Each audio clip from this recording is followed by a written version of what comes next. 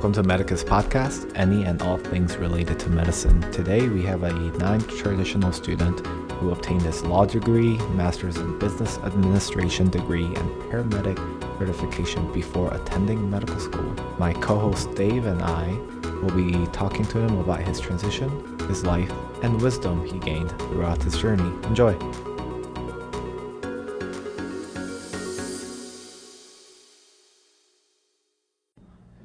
All right, everyone. Welcome to Medicus Podcast, all things related to healthcare. Today we have a special guest, Rob Canning. He has a law degree, and he decided to pursue a long career in medicine, and we just get to hear his story. Dave is here too. This is Dave here. And he is co-hosting. Welcome to the podcast, Rob. Thanks so much, Sean. I really appreciate you having me here today. Yeah. I remember when I was applying to medical school, I listened to this podcast, particularly the admissions episode, and it really helped me in drafting my personal statement and application. So I'm happy to be able to give back and be here today. Wow, great. Thank you. Do you want to tell us more about yourself and, how you got here? Sure, absolutely. It took quite the long and winding road to get here. I'm 33 years old, and I've been working on this transition for about the last 7 years. Wow, that's a big transition. So how long have you practiced or been involved in law and anything law related? Sure. I worked at a law firm in Washington, D.C. for the last 5 years. I was in the healthcare and life sciences practice group, doing mostly corporate and transactional measures involving healthcare and life sciences companies. Wow. That's pretty good. Yeah, so did you originally kind of see yourself going into law long-term then? I mean, I guess you went for the JD, so can you tell us more about what that path looked like for you?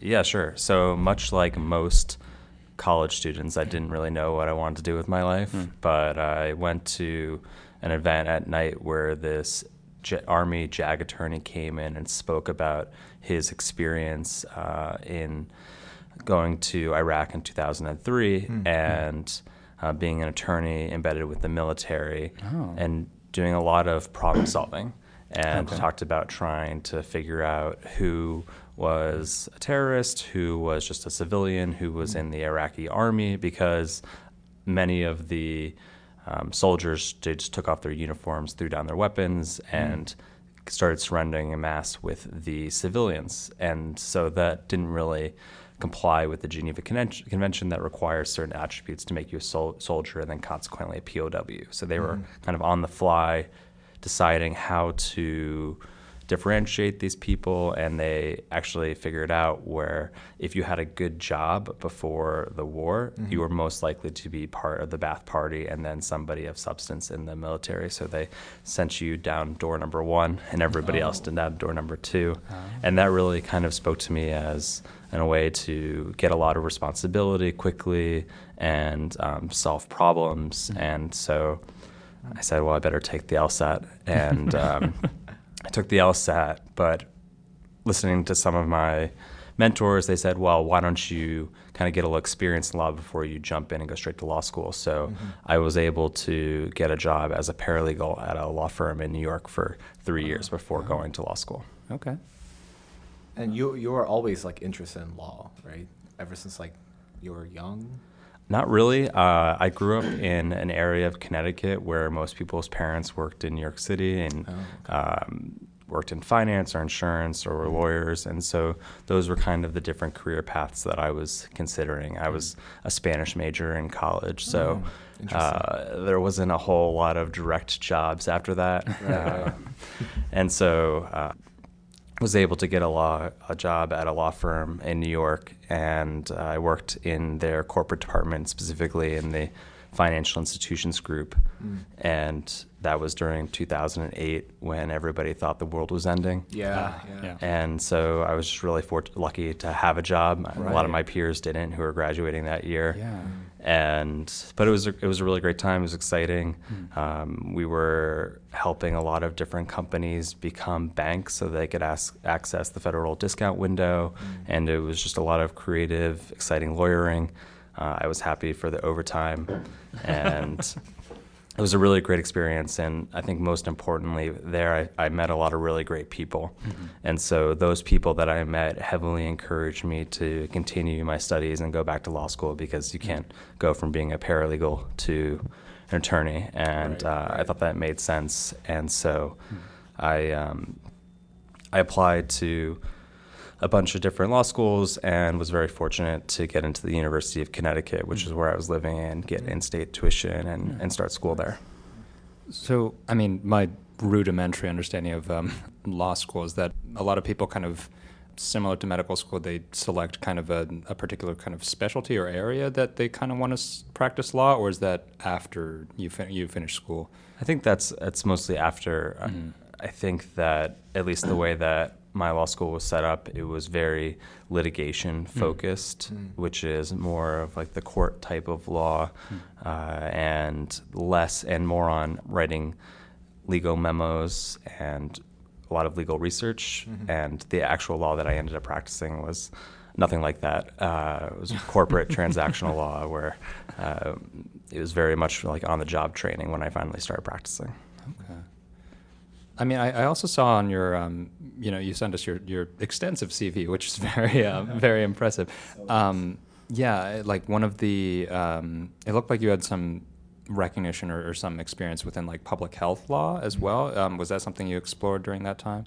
So I was allowed to take some classes at the University of Connecticut School of Medicine and School of Public Health, because every law student at UConn has the ability to take, I think it's between 2 and 4 classes at the other graduate schools. And so I kind of jumped on that to take some public health law classes, because I was starting to get more and more interested in health law. This was in 2010. The ACA had passed. There were a lot of changes going on in the healthcare industry, and it was the hot topic. And I just found, the healthcare is pervasive. Everybody's got a story about the healthcare system, and I just found it really interesting in the way that it affects people's lives and is embedded in all aspects of our lives. So I started getting more and more interested in it. I've always kind of had a medical thing going on in the background. So when I was in high school, when I was 16, I became an EMT. Oh, nice. And I started volunteering in my local high school ambulance service. Wow. And when I was in college, I was on our campus collegiate EMS organization.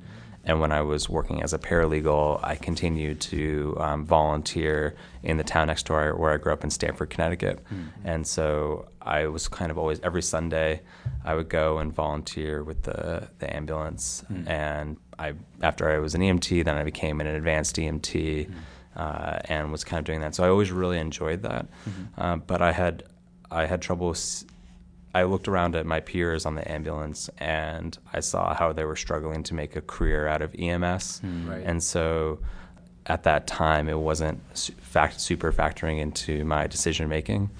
But when I was in law school, I actually took a paramedic course at a local community college in Hartford. And so during my second year of law school, I was going to paramedic class during the day and doing my law classes at night. And so that was really what kind of opened up my eyes to the healthcare system, because we had to do several hundred hours shadowing in the hospital in the different departments. So we were trauma, OBGYN, pediatrics, cardiology, the ED. And that experience opened up my eyes to that house of medicine, and just saw how amazing it was to have that direct impact on people's lives and also their extended families. And I think harkening back to that problem solving that I saw that JAG attorney or heard about that JAG attorney doing, that I saw a lot of that in the healthcare system, particularly in the ED, where the emergency room physicians trying to can most of the time fix the problem that's right in front of them. They have all these resources to bring to bear to start the process of making it better. And so that really attracted me to it. And I really enjoyed my time on the ambulance. After I finished my paramedic program, I started working full-time hours as a paramedic in Bridgeport, Connecticut, and just saw call after call after call and found a lot of value in every single one of them. And that was really kind of the light bulb moment for me when it was like, this is really what I want to do as a career. but I had at that time just about finished law school. So it was something that I was really considering, and then I started really looking seriously into to see if it would even be possible at that stage in my life to kind of take a hard right turn and pursue becoming a physician. Okay. And so you always had this parallel desire to work in healthcare, and I mean, you were like a paramedic student by day and law student by night, and eventually it intersected. And after you graduated law school, and when you wanted to pursue being a physician, did you ever feel like all the time and all the money that you spent was a little bit wasted? Not at all. I mean, if I could do it all again, I would go directly to medical school after college. Definitely would be a lot easier. But I don't regret going to law school at all. I think it was a really, really great training opportunity. I met some fabulous people. I worked at a phenomenal law firm where I got some great experiences. So I'm very happy with the decisions, how things have worked out. If I could go back and do it again, definitely would make a few tweaks along the way. So do you see, I guess, your particular, paths intersecting again between like law and medicine in the future? Or are you just kind of like trying to survive medical school right now? Definitely. So a lot of people have asked me, well, are you going to become a hospital administrator? Do you see yourself as the president of the hospital, CEO, something like that? And I think I could have pursued a hospital administration career without becoming a clinician. Right. So the reason that I'm in medical school is because I actually want to take care of sick people. And so at least in the near and middle term, what I would like to do is, be involved in the direct care of patients. Now, I think long term, there's definitely going to be I'd like to take my various background and bring those experiences and that knowledge and those capabilities with me, and kind of get that Venn diagram role that brings together, overlaps my clinical experience and my legal background to make changes. Particularly what I'm interested in is pre-hospital care and emergency medicine. And I'd really like to use the ambulance and the pre-hospital people as an extension of the emergency department. So break down the walls between those two groups. And I think in doing that, it's going to require a lot of regulatory, legal, and administrative changes based on scopes of practice, scope practice laws, how healthcare services are reimbursed, and just a number of other factors that I think will allow me to draw from my legal background. Absolutely. And yeah, it sounds like it is you bring like a very unique set of skills in terms of kind of like expertise to create a modeling for that kind of policy. So that's really cool. I was also wondering, like, do you have any other like transferable skills that you kind of obtained from law school that you kind of use it through your like paramedic school or even applying to medical school? Because I know you said you were a Spanish major, right? So you had to take all the science courses, I'm guessing, after law school, right? Yeah, that's right, Sean. I did postgraduate classes at George Washington University in D.C. For about 4.5 years in order to get all of the 9 classes that I needed to apply. Right, for the requirement. Yes. And how did that feel? I mean, did it feel okay because you kept continuing with classes and education, or did you feel a little weird? Well, it was definitely challenging being in organic chemistry class with 19-year-olds. And always being kind of like the oldest person in the room. It was definitely challenging balancing a full-time job with going to a 4-hour lab that would be from 9 a.m. to 1 p.m. And trying to carve out time to get to that while balancing everything else. So you were practicing law during that time when you were doing that post-bac program. Wow, that's a lot of hours in the day. Yeah, I was very fortunate that my job kind of allowed me to, it's a job that required you to be on 24 hours, but as a result, there was some flexibility on when you worked. So as long as you worked your, 8, 10, 12 hours that day, it could be from noon to midnight. It didn't have to necessarily be 9 to 5. In fact, I don't think I would be able to have gone back and done school if I hadn't been working at that job, because it gave me that kind of flexibility to work from anywhere where I had an internet connection. Oh, that's very nice. And when you were taking all these classes, you were talking about how like there were a lot of 19-year-olds. Like, did you have a little bit trouble of did you feel a little out of place trying to take classes with them? I think the hardest part was just learning how to be a science student. Oh, okay. That's and interesting. so, I had taken a liberal arts education, which was a lot more reading short paperbacks and writing essays to move into an environment where you're taking concrete knowledge-based tests to learn how to study those. I mean, just coming to medical school, I've definitely felt like I've leaned on a lot of my younger colleagues to say, okay, how do you study in 2019? Because when I started college in 2004, it was a very indifferent environment where you bought all the textbooks and you had lined paper that you took notes on and you made flashcards by hand. And, right. Now we're much more focused on using electronic textbooks and using electronic flashcards. And so just learning from my peers on how to study it, how to be a science student was, I think, the hardest change. And so I think a lot of the learning techniques you do, because you're kind of around your peers all the time studying, and somebody shares with you like a good way of learning something or a useful resource. And when you're a non-traditional student, and you're trying to race home to let your dog out or make dinner, or you're not getting those same kind of informal connections. So I think that was kind of hard as a non-degree older student doing that kind of work. Do you feel like those that kind of like transition experience has kind of mirrored in some ways like what you're going through now, like entering medical school, or do you feel like it's kind of smoother? Because I know like I'm not as, I guess if there's like a spectrum of non-traditional, like I'm not as non-traditional as you maybe, but like I took several years off as well, and like kind of had a meandering path to medicine. But I know it can be a bit weird sometimes, like navigating like a lot of different age groups, a lot of different kind of folks from coming from everywhere, and like having a lot of different perspectives on stuff within medical school as a cohort. Like, how do you feel like your experiences have kind of influenced your experience in medical school so far? Well, one thing I found about medical school is that almost all the students here are incredibly mature and motivated. So it's very easy to relate, even if there is an age difference. It's not something that comes up.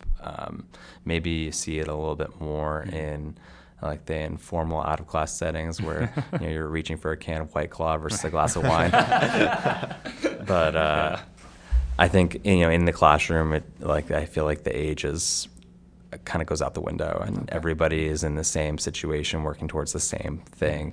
The only thing I can think of is somebody who's already pursued a graduate degree, not living and dying on every test, obviously trying to do the best I can, but their life goes on, and you're gonna have bad days, you're gonna have great days, like kind of just having a broader scope of perspective, it sounds like. For sure.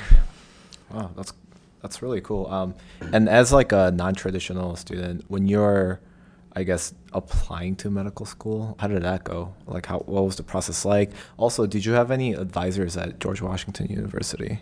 So I did take advantage. I did have access to the undergraduate advising program, and I took advantage of that to meet with the advisors. I think they had some useful things to help with structuring the resume, helping to emphasize things, and also where to go for resources.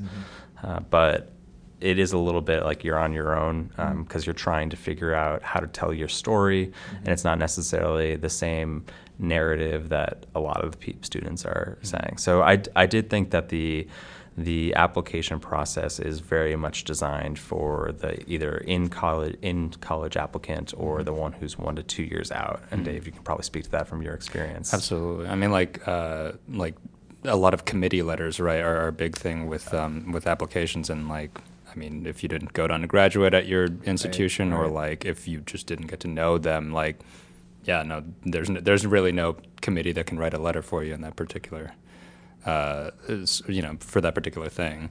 Yeah, it was definitely challenging because a lot of schools will require multiple science faculty. Yeah. And, for me at least, I only had one science teacher that I had more than once, right? And so I wasn't a physical chemistry major that could go and have a chemistry teacher 3 times. Right. And I was taking all the introductory courses, so could be several hundred people in a biology class. It's hard to get to know that professor. I was lucky that I took 2 summer school courses. That's when I took organic chemistry. Yeah. And I had the same professor for each one of those. That's and so good. she was willing to write me a letter of recommendation, which was really helpful to get that science requirement.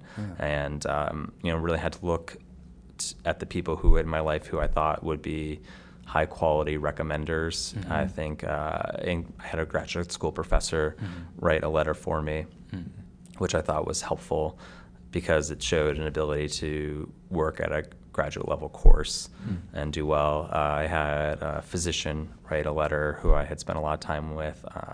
So I had tried to weave people. So I just tried to weave people who were in my life who could speak to different areas of my background. Yeah. Because it's kind of hard I found the biggest struggle with application is to tell your story in a way that makes sense so that the words kind of come off the page and become an image that the reviewers can understand. Yeah. And then I did find that in the interviews, a lot of times I would be asked, so what kind of research experience did you have? And say, none. So none in science, but as part of the medical school, or as part of the my law training, we had done quite a bit of research preparation and training.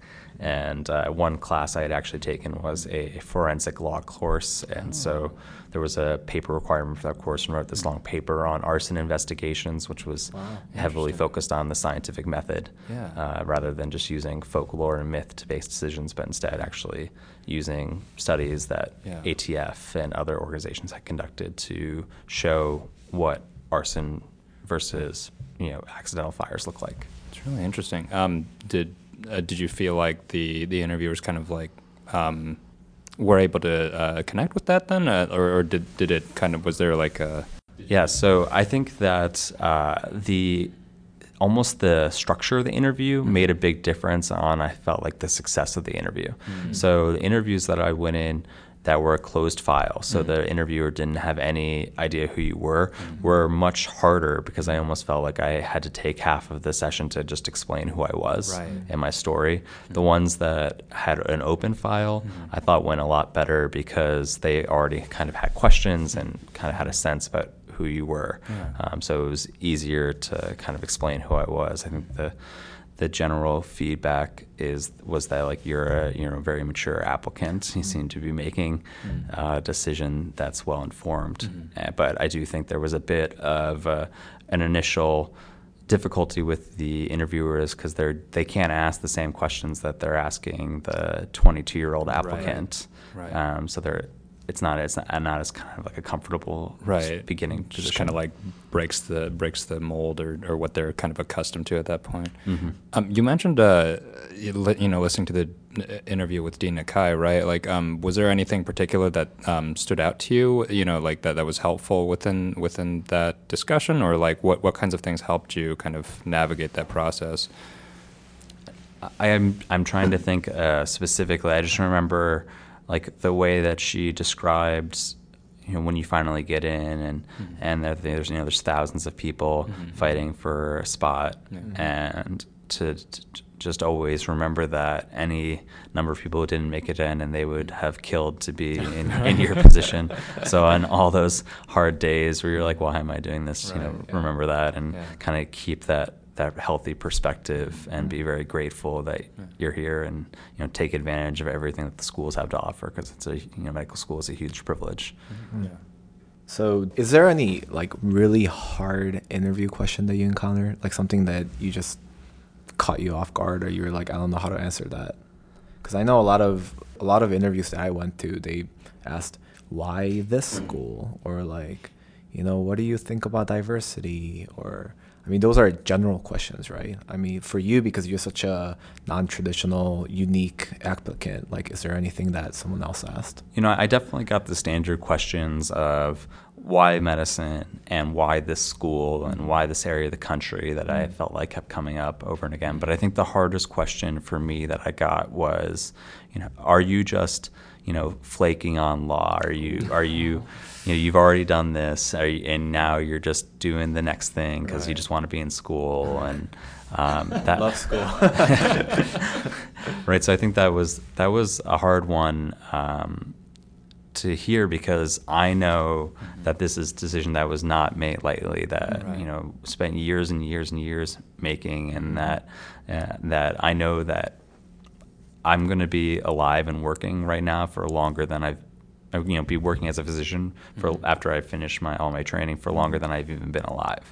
So it's like I'd rather be doing the thing that I know and love doing than be stuck for a job for the next 40 years that I don't absolutely love. I mean, I really enjoyed being a lawyer, but I didn't love it in the same way that I love medicine. And when I used to get up and do my paramedic shifts, I used to love going to work. I couldn't wait to get to work, and I would really enjoy the way I felt coming home at the end of the day.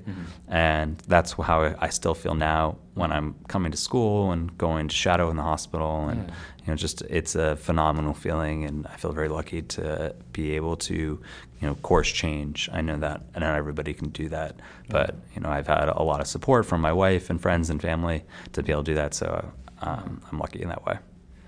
That's really wonderful. How's that? I mean, you mentioned your wife. So how's that kind of transition been for you and your kind of like loved ones and your I guess like your friends and family? It sounds like you've had to move around a lot too. So could you talk about that process a bit? Sure. So I when I was applying, my wife also works in healthcare, doing healthcare policy work, and she's also an attorney, and we met in law school, and so we kind of really had to tackle the whole process together. And so we looked at the map, and we were trying to figure out, okay, these are places where your current company has an office or where you can get a job. So we were limited geographically to where we could go. When we were deciding which school to pick, we were thinking about financial options and long-term plans. Where could we possibly want to continue a life together, which is the best choice for that. So it took a lot of joint decision making to ultimately get to where we are here. You don't have the same flexibility where you can just send 40 applications out to all over the country. It's like, I'll go wherever, and whoever accepts me. And that's still in the back of my mind too for the next step when ultimately when it comes to residency and things like that, because we're going to be in the exact same considerations and limitations when that comes around as well. Yeah, I mean that's definitely a lot of moving parts to kind of negotiate. It sounds like. Yeah. And she was lucky that her work allowed her to work remotely. Yeah, so. Really nice. Have you guys been? Do you feel like y'all have been settling in pretty well in the Chicagoland area now? Oh yeah. We're coming from DC, and so we found a neighborhood that was tree-lined streets and low-rise apartment buildings, and pretty close to the downtown. So it's a lot of different options, very similar to where we were. So we're pretty happy with that. Well, being a non-traditional applicant, you mentioned earlier that you were 33, and I mean, kind of looking ahead, is there any specialties that you don't want to do, by any chance? What I don't want to do, I mean, what I'm really looking for, and I came into school thinking emergency medicine, and I'm still gravitating towards that. I definitely want to use this time to kind of see other things so that I've always felt like you want to figure out what you like, but more importantly, what you don't like, and that helps you make decisions. So I've been trying to shadow and meet with physicians in other specialties just to get their input, but I'm still heavily leaning towards emergency medicine. I like emergency medicine for a couple of different reasons. It's the philosophy of anyone, anytime, anything. really appeals to me because you're kind of a jack of all trades, but a specialist in resuscitation and diagnostician. So I like that. I like that in emergency medicine there's a mix of procedural work and also medicine thinking aspect. That I like kind of the mindset where you're figuring out what could kill you first and then working back from there. So I like the thought of, as I mentioned before, working with the outside providers, the people in the community, to bring the services of the ED to people where they are in their homes, and really using the ambulance as an extension of the emergency room through telehealth and other resources. Absolutely. I know we've been focusing a lot on your background within laws and then going into healthcare, but it sounds like your EMS training has been very meaningful to you as well. Do you have any particular experiences or moments within when you were an ambulance driver, or things that you learned through that experience that stand out to you now? Yeah, definitely.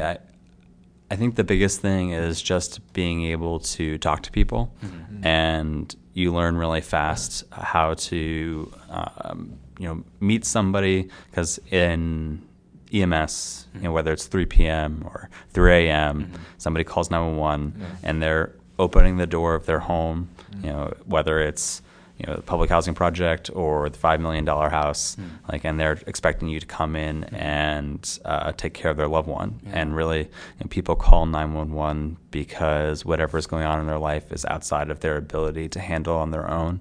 And so they're looking for somebody to come in and be the calm center of the universe to start the process of restoring order to things.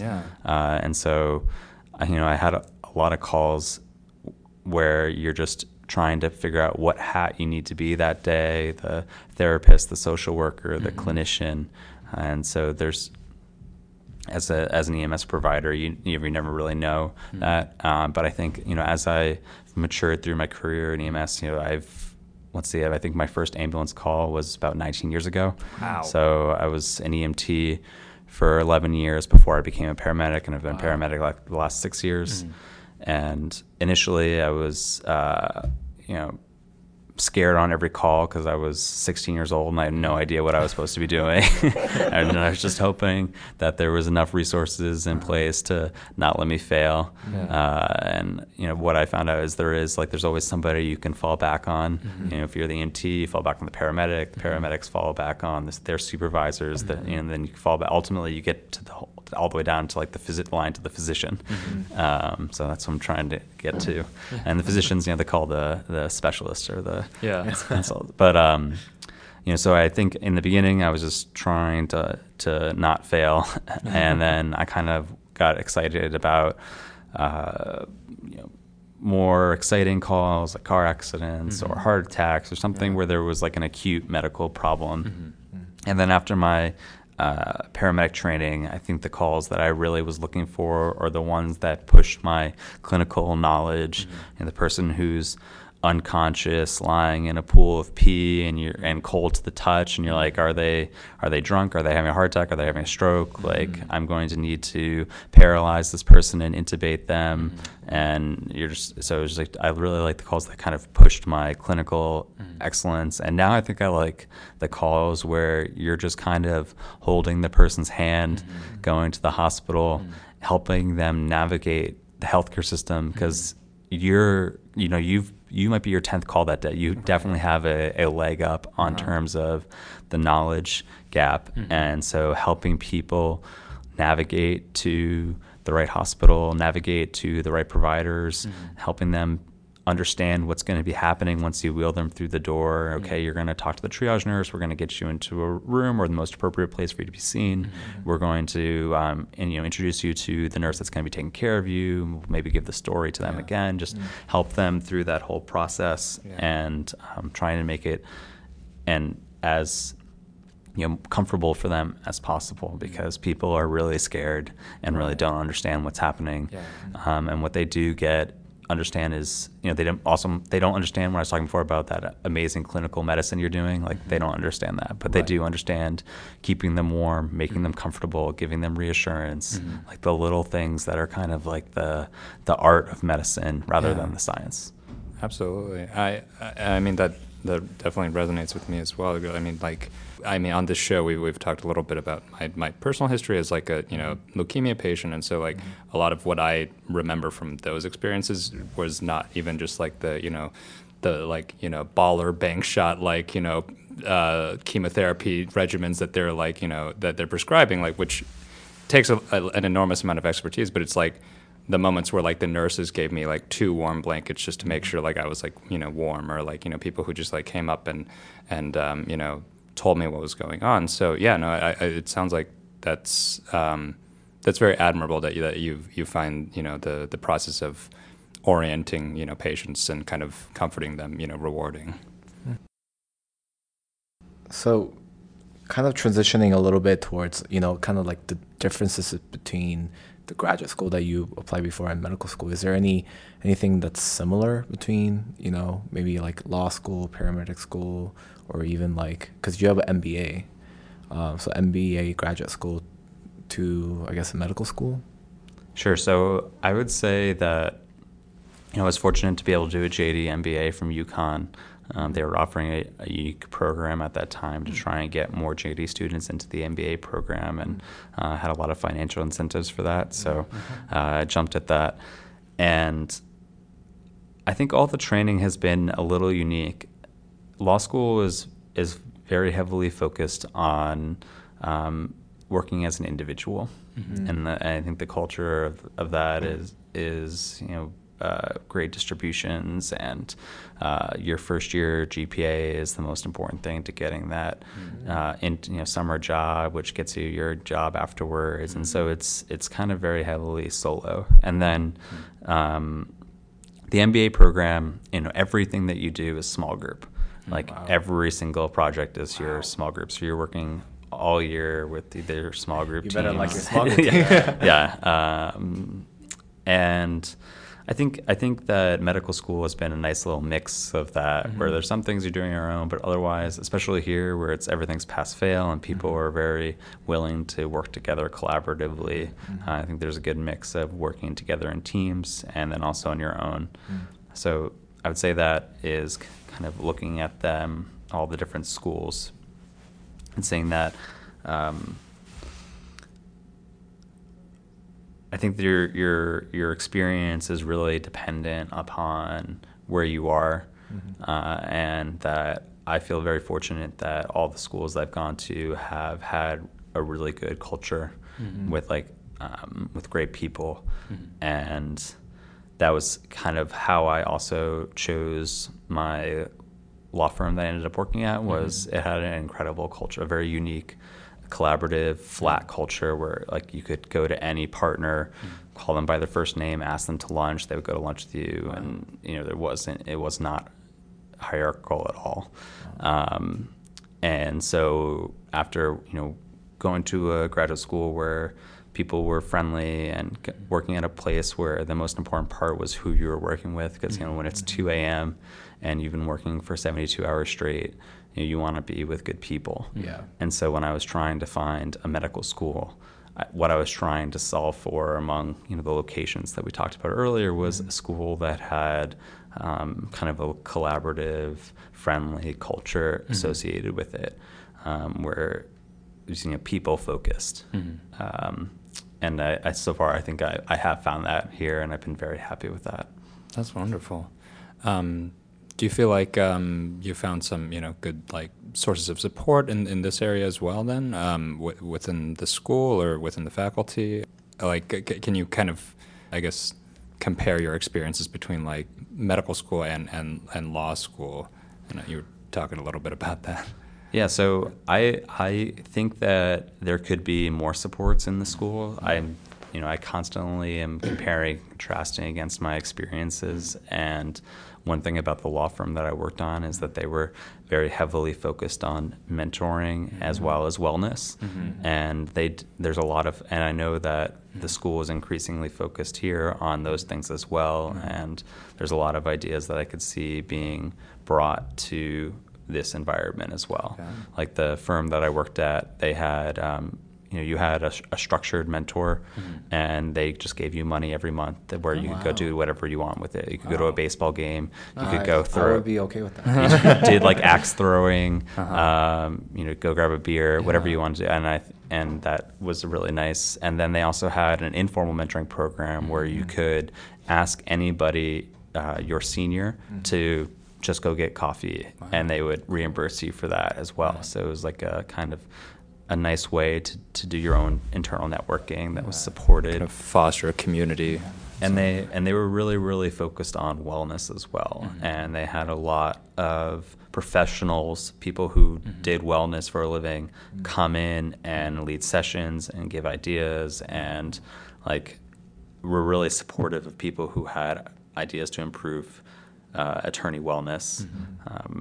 We would have basically retreats focused on wellness, because there's obviously a huge burnout culture there as well. Yeah. What were some of those skills, or like some of those, like, does anything stand out from like those wellness discussions? I think the most important thing is what I took away from them was framing, because along the lines of cognitive behavioral therapy is there's a set of facts, and there's a number of ways that different people can interpret that same set of facts.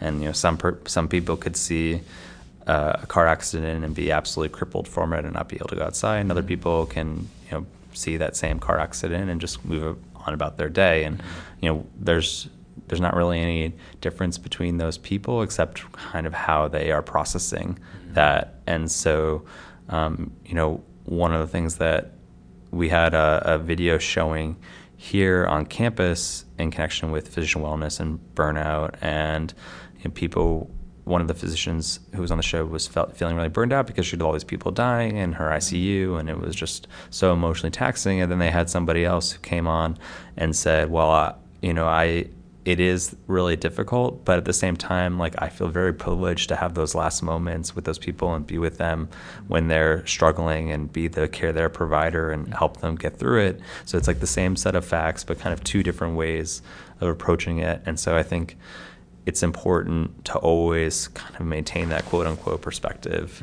and context. And that can it can go a long way towards getting through those difficult and stressful times. I think that's very good insight, I think, and definitely transfers well into medicine. Right.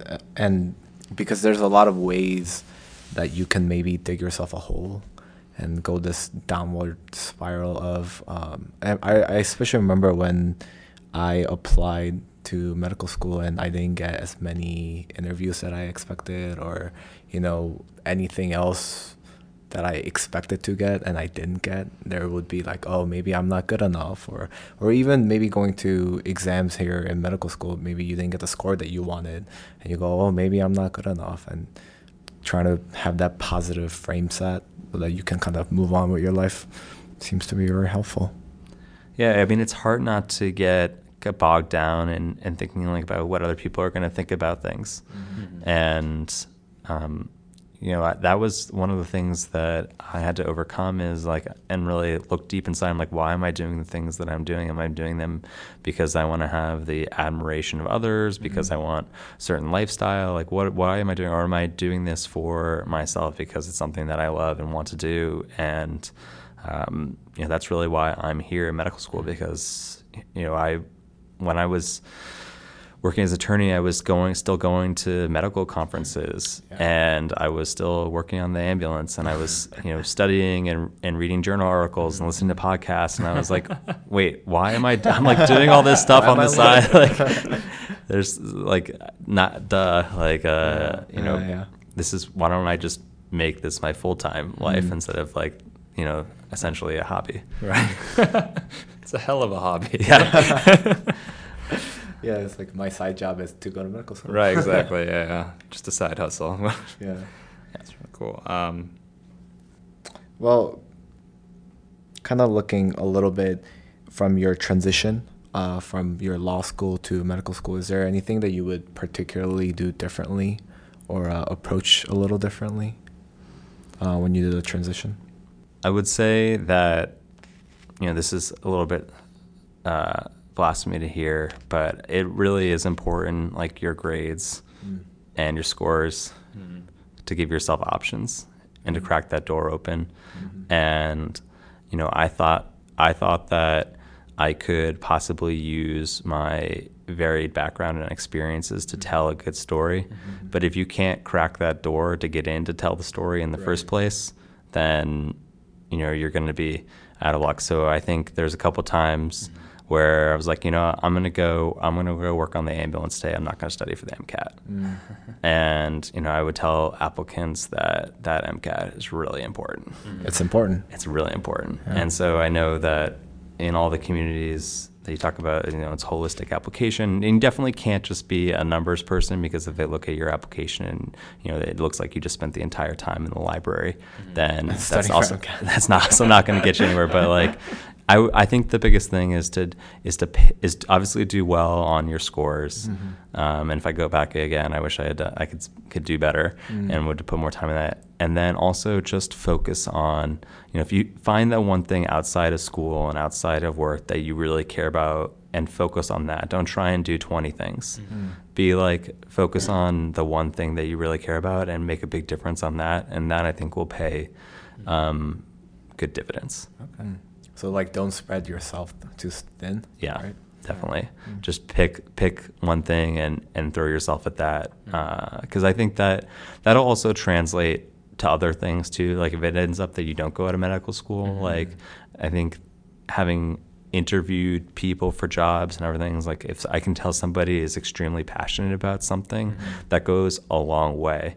Because that kind of intrinsic motivation is really necessary for some professions like law and healthcare, where there aren't a ton of extrinsic rewards. It's a lot of intrinsic motivations of having, looking on paper and seeing somebody who really was devoted to something shows that they have that intrinsic motivation. Makes sense. Kind of being driven by like you were saying, like what you're passionate about and what you love, rather than like a pat on the head or like, well done, here's a cookie. Like, yeah. Here's $5. It would be nice if we got cookies in medical school. We get candy. Yeah. Sorry. Actually, this is a bit of a side thing, but it's something I used to ask a lot of people in the show I did before. But do you, what's something you think we can do better in healthcare, just given your varied experiences? Yeah, so that's tough. Yeah, there's a lot. Yeah. Well, let's pick one that you would not mind spending your life on. Yeah, if I had a legion of flying monkeys and control the world and everything like that. Yeah. The thing that I think is, so I had a friend just the other day who was having some lower right quadrant pain and was like, does my appendix need to come out? Right. Like, what is going on? Do I need to go to the hospital? Like, and it's just like, and I just wish we could give her some. And then she was like, well, if I go to the ER, is the ER going to be a network? Is the physician staff in the ER going to be a network? Is the specialist who comes down and sees me, maybe the surgeon who I might need? It'd be like you, and you're not going to, like, when you're hurting on your side, you're not going to go call your insurance company up and be like, which hey, hospital do I go? Right. Like, and like, not because they'll be like, okay, that hospital's a network, but you don't know that the doctor's there and all the people, and then afterwards the person gets 3 bills and they're like, well, I went to one place and it said the name on the door was this one name, and, I thought everybody in there was that same thing. I just wish we could find a way and to simplify that, and to not know how much something is going to cost until like months later when you've reconciled insurance benefits and deductibles and copays and different networks and everything like that. Just is crazy. Yep. And so I would, if I could change something, I would try and reduce that administrative burden. And I'm not sure what that solution looks like. There's plenty of different methods on the table, but there's just no reason we should be spending all of our time trying to figure out the finance part of it when we could be focusing on the care part of it. That's fair. Yeah. Cool. Last question from me would be any comments or advice in regards to future pre-med applicants who might be involved in law, or trying to see if this is the right path? Yeah, so some people have asked me if they think they should get a JD. Before medical school? They're like, do you think it would be helpful if I, after I'm a physician, do you think it'd be helpful if I went back, got a JD? Or do you think I should do a JD MD program? And there was actually another student in my law school class who was doing a JD MD, and he was like the hardest working person I met. Sure, yeah. And I would say that I always find the knowledge and skills that I learned in law school extremely rewarding, because it teaches you to be comfortable with ambiguity, which is what we have in medicine. And so, there's not going to always be a right answer or like an answer, period. And so the law training teaches you ways to get comfortable with ambiguity, to make decisions in the context of ambiguity, and also even tight timing, limited timing, because oftentimes in medicine we have not only high stakes and uncertain outcomes and short time. So those things could. So I think legal training taught me a lot about that, but I think you can learn that in other ways. And so I would say if you're thinking about pursuing a JD, MD, I would only do it if you really think that you're actually going to represent people, because you can learn how to think in other ways than law school.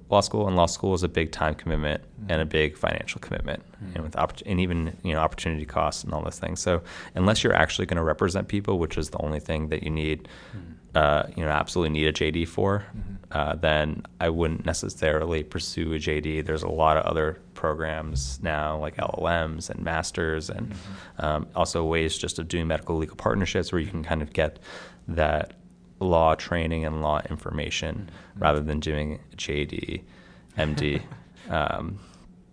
So happy to talk to anybody about that who comes in, but I'm very happy with that training, but I don't think it's absolutely necessary. If you just want to, learn more about legislation and policy making and rules and regulations, you don't need to get a JD to do that. Right.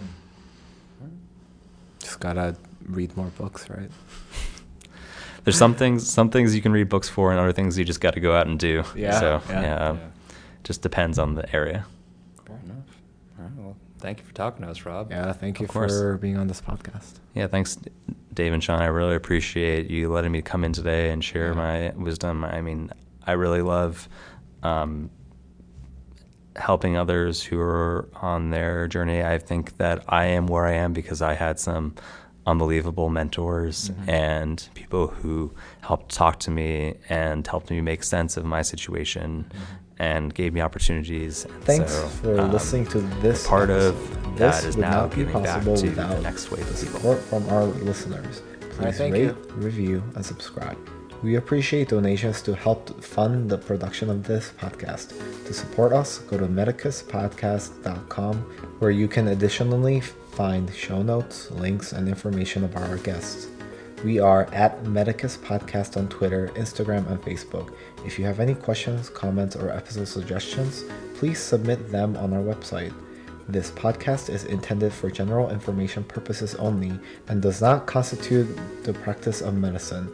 No patient-doctor relationship is formed, and the content of this podcast is not intended to be a substitute for professional advice, diagnosis, or treatment. Views and opinions are their own and do not represent any organization. Thank you.